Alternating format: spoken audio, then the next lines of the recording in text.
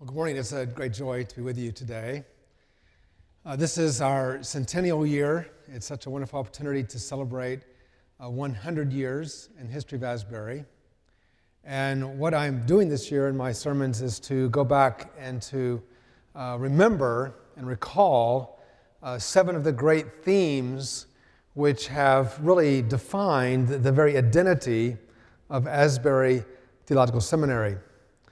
Now, when I think about our kind of theme motto for the year, perhaps I think about it differently than you do, so I want to make sure that we're on the same page. The motto for the year is thanking God for the past, trusting God for the future. And when you think about that phrase, particularly the first part of that phrase, thanking God for the past, you might be tempted to think that this is where we, celebrate and remember these things that happened in our past, where we say, back in 1923, H.C. Marson did that, and back when so-and-so, Jason McPheeters did this, or whatever in our history we want to recall and remember. Okay. The Lord's either telling me I did something wrong, or the devil is in the details, but I'll keep going. All right. So what does it mean when we say thanking God for the past? For me, it not only means recalling static events that happened in this year of 100 years, but it's also about remembering things and retrieving things that perhaps we've lost. And quite a few of the themes of this year are in that category. So I want to introduce you a wonderful word that the Ghanaians have given to us. I'll put it on the slide here. It's the word Sankofa.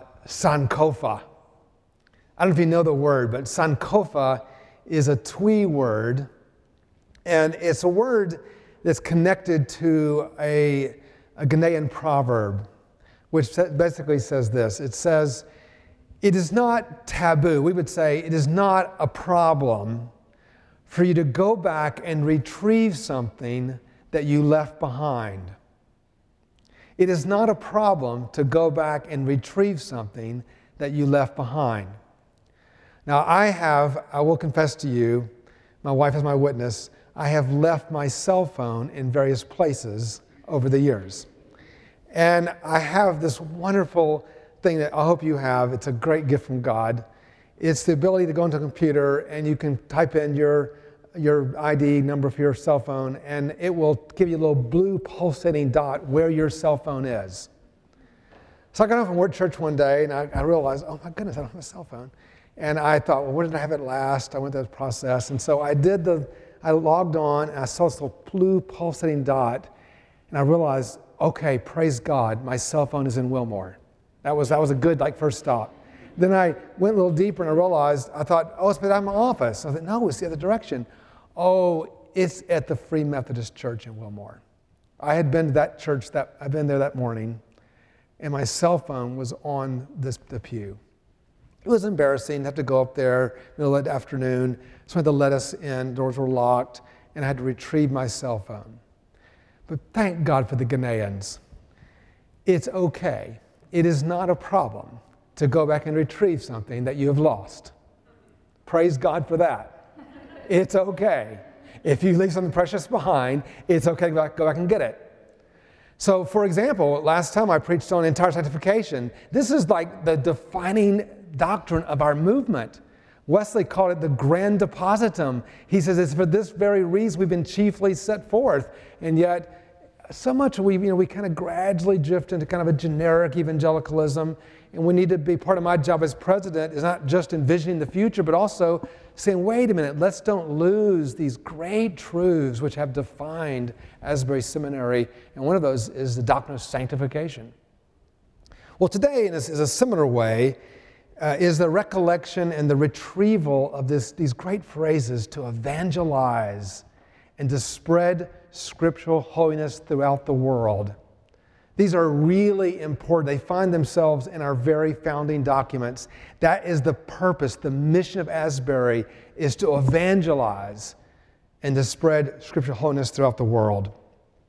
Now, if you grow up, in the world that you grew up in, especially, you are acutely aware that the Western world has dramatically changed. I'll never forget, this is back before I came to Asbury, when I was a missiologist at Gordon Conwell, and our research center at that time produced this book called Global Christian Trends. And one of the most fascinating graphs and charts that we produced was Todd Johnson had determined 15 metrics to measure whether a people group was resistant or open to the gospel. And what he discovered through this metrics application around the world to 24,000 people groups was the top 10 most resistant people groups in the world are located in the Western world. And the top 10 most responsive people groups in the world are in India and China. So I totally get it. There's no one today that could sit where you're seated and not recognize that you're going into a world that requires an embodiment as an evangelistic ministry. Doesn't matter what world work you're involved in, that's part of what it means to be a Christian in the Western world today. But that being said, we cannot forget the fact that there are people groups in the world today that have never heard the name of Jesus and who have no access whatsoever to the gospel unless somebody crosses a cultural linguistic barrier. That is a reality that everyone in this room should be aware of. And I want you, as you reflect on your ministries, to have that openness to whatever God might call you. Now, our text today is a great text because Luke actually highlights this in a very dramatic way. Our text opens up with the Lord appointing, and by the way, the word there, this anadiakonia, it's a word that means it's more than a point. It's kind of like between appoint and anoint. It's a very powerful word where he is setting aside, lifting up 70 or 72, we'll come back to the number difference later, who is going to send them out 2 by 2. Now, when you read that, don't confuse this with the other synoptic text that's found in like Luke 9, just the chapter before this, and in Mark 10, and in Mark 6, and Matthew 10, where Jesus sends out the 12. Okay, Jesus has already sent out 12 disciples on a Galilean mission to Jews. The 12 disciples, of course, are meant to symbolically represent the 12 tribes of Israel. And here we have Luke telling us, and Luke is the only one who gives us the account of Jesus sent this larger group of 70 or 72. Why does he send out 70 or 72? But before we get to that, just realize Luke is actually particularly interested in the Gentile mission. Luke is particularly interested in the trajectory of the gospel. He's not satisfied to leave us with the death, resurrection, ascension of Christ. He wants to bring it on out, book of Acts, and show us the trajectory of the whole thing, right? So Luke is really interested in where this whole thing is going. Luke has already given us, for example, in the early part of his gospel, he's one that gives us in Luke 2 the story of Simeon in the temple, where Simeon comes in, he holds Jesus, and he says, "You have prepared in your presence for all peoples a light for the revelation to the Gentiles." Only found in Gospel of Luke. Luke is the one who gives us the genealogy of Jesus, which of course Matthew gives us, but Matthew traced genealogy back to Abraham. Luke traces the genealogy back to Adam. Okay, he sent a message there that Jesus is for all people. So this is a very, very important passage. And here that Jesus is saying things which you should feel the shock of it when he says, okay, go out. And the language is very similar in terms of, don't take a lot of supplies with you. I send you out like lambs among wolves.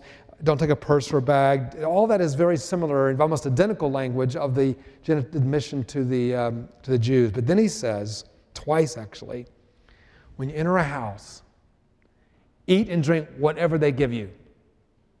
And then repeats it in verse 7. Stay in the house, eating and drinking whatever they give you. Now, do you realize what a radical thing this is?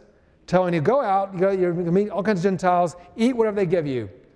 And this is what he's saying is, this is something eschatological is happening. This is something that is breaking in, that's going to break us out of the normal Jewish restrictions where they had serious restrictions on who you could eat with, who could have meals with, what you would eat, all of that. Eat whatever's put before you.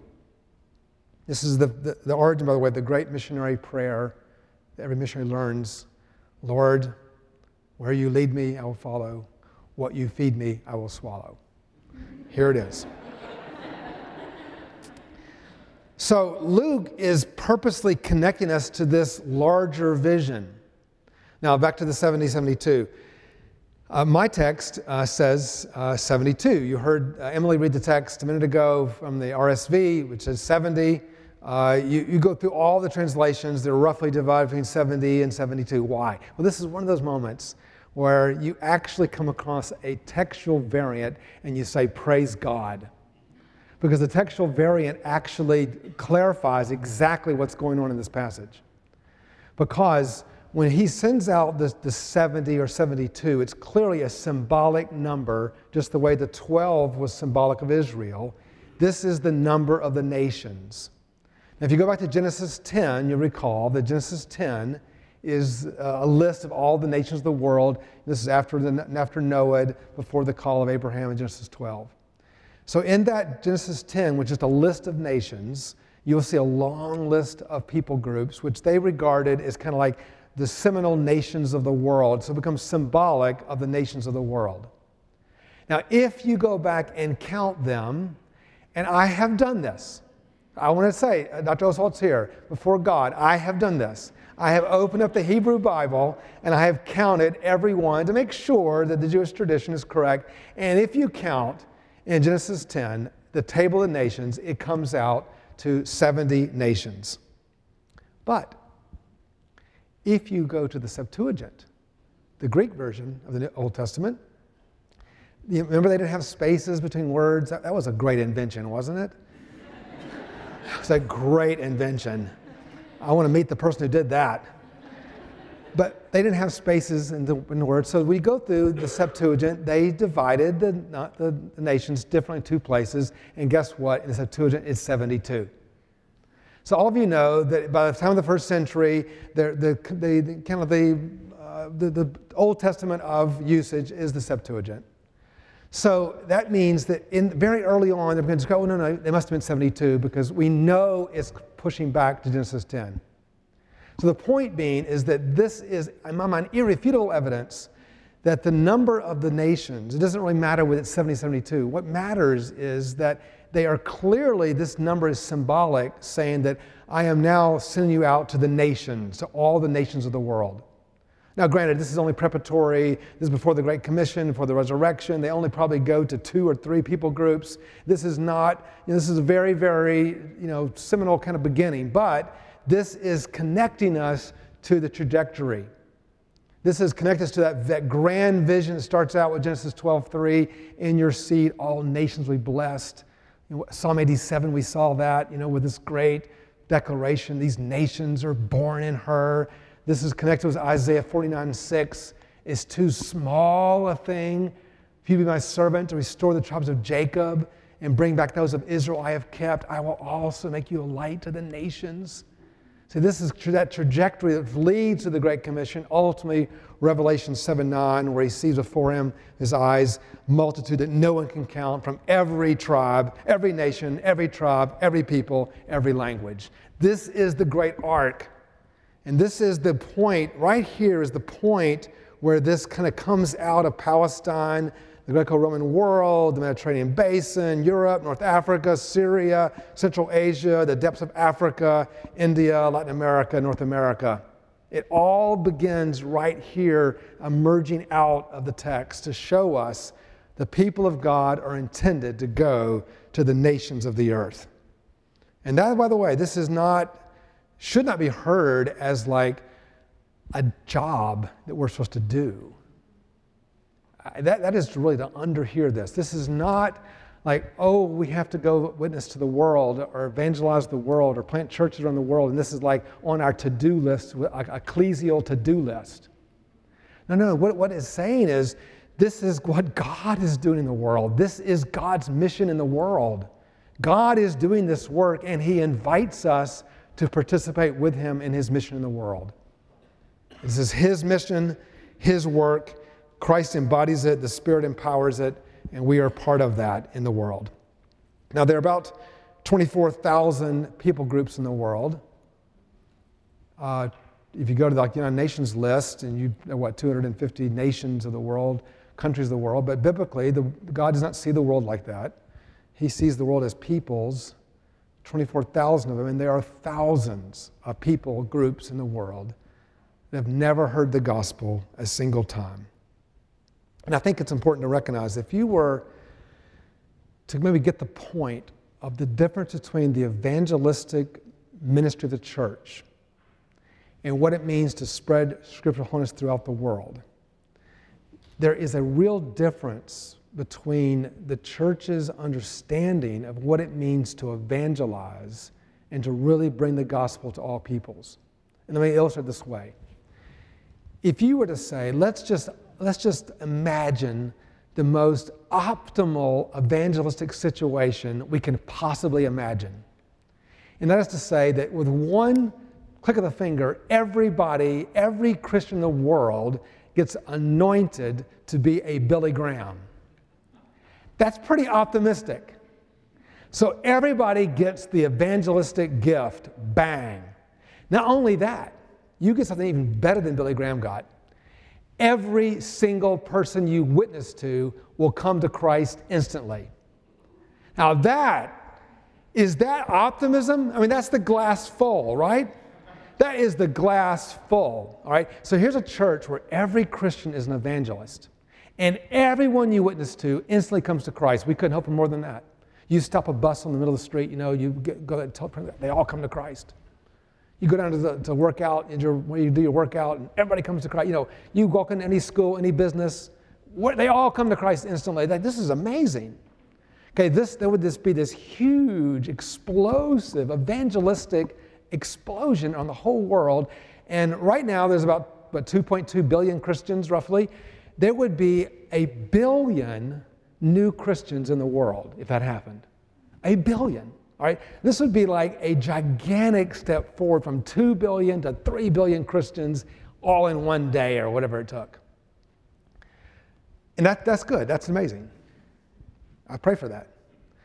But the point being is, after that was all done, there would still be 1 billion people who had never heard the name of Jesus. That's the point. This cannot be accomplished through even the most vigorous, dedicated, anointed, and successful fruitful evangelism. Because there are people groups in the world that there is no one in their friends, neighbors, family, business associates. There is no one in their circle that is to share the gospel. That someone has to cross and learn their language. Someone has to cross into their cultural group. And there are literally hundreds of millions of people in that situation. There are hundreds of millions of people who do not have even John 3:16 in their language. Believe me, it is thousands of people groups with not even one verse of Scripture in their language. Now, not everybody's called to that, but everyone in this room and hearing of this, people that are online, all of you should reflect on your ministries and say, Lord, whatever you have for me. Isn't that the right stance? If you have gifts in Greek or Hebrew, why not consider doing translation work or going to the ends of the earth with the gospel? And there are many understandable groups, even here in North America. So this is what happened. Right here in Luke 10, the gospel goes forth and it begins to spiral out. And right in the New Testament, we find that the gospel is much bigger than Judaism, as a group of disciples from Cyprus and Cyrene began to preach the gospel to Greeks. They do it. They cross this barrier. And it says they tell them the goodness of the Lord Jesus Christ. And there the gospel begins to spread. And by the 2nd century, Antioch is the largest church in the world. And of course, is the sending church for the Apostle Paul on his missionary journeys, which were not evangelistic campaigns, but church planting adventures to plant the church all over the Mediterranean basin. By the 4th century, this persecuted sect brings down the Roman Empire. And what was amazing about that is the church is emerging. Rome is sacked in 410 AD. The whole culture is collapsing. And of course, they use this horrible term, the barbarian invasions, right? Because all these people were coming in But these were people groups, Vandals and Goths and Saxons and Visigoths, and the church said, let's bring them the good news. And the church evangelized them, and they became better Christians than the Romans had ever been. It was amazing. The church took it. They kept on taking it. They kept on moving forward, and the gospel continued. That's what gives us the church. People like St. Augustine and the Eastern Empire now in Constantinople brought the gospel to the Eastern world. And later, great Celtic saints like Aidan and Columba and St. Patrick just went out and brought the gospel to the western part of the empire. And the gospel spread all along the Persian route, all on the Silk Route, all the way. And one of the most amazing things is that the gospel was being preached in what today is England. At about the same time, it was being preached in the imperial courts of China by Alopen. It's like only 70 years apart. The gospel is reaching both East and Western world. Even during the dark days, when the church was trying to militarily win the Holy Land back from Islam, we shouldn't forget that people like Raymond Lull were bringing the gospel to the heart of the Islamic Empire, known as the Apostle of Love in an age of hate. Cyril and Methodius translating the gospel into the Syriac tongue. Raymond Lull, Vladimir driving the steppes of Russia. All of this, and even by the time of the reclamation of the Reformation, the reclaiming of the gospel, you have this explosion of missionaries who went out, bringing the gospel, like William Carey and Adoniram Judson and Hudson Taylor and C.T. Studd and Amy Carmichael and Lottie Moon, Gladys Aylward, and on it goes, who planted the church all over the world. And today's fruit of the gospel globally is largely because of that incredible commitment to global evangelization. This is actually the stream that we are calling you to connect to that ultimately leads us to Revelation 7, verse 9. Now, when you have these kind of explosion of the gospel, of course, there are always challenges. There's always people who, want to tell us that this is no longer viable for the church. But I would tell you that even if the host of hell assails against us, greater is he that's in you than he is in the world. Amen? Even if the world says there is no God, guess what? Jesus is still on the throne. Even if the world says the evangelistic mandate is a complete waste of time and where they shame us for evangelizing, we still believe that the gospel is the power of a God into salvation for everyone who believes. Nebuchadnezzar can, heat up his furnace 7 times hotter, but God still has his Meshach, Shadrach, and Abednego's who have not bowed to the idols of this world. Pharaoh can chase us to the banks of the Red Sea, but God is still our waymaker. This is the gospel that we believe. And I want everyone in this community, when they think about their ministries, to recognize 2 really important points that Luke is pointing us to, and the reason he included the mission of the 70 in his gospel. The first is the question of access.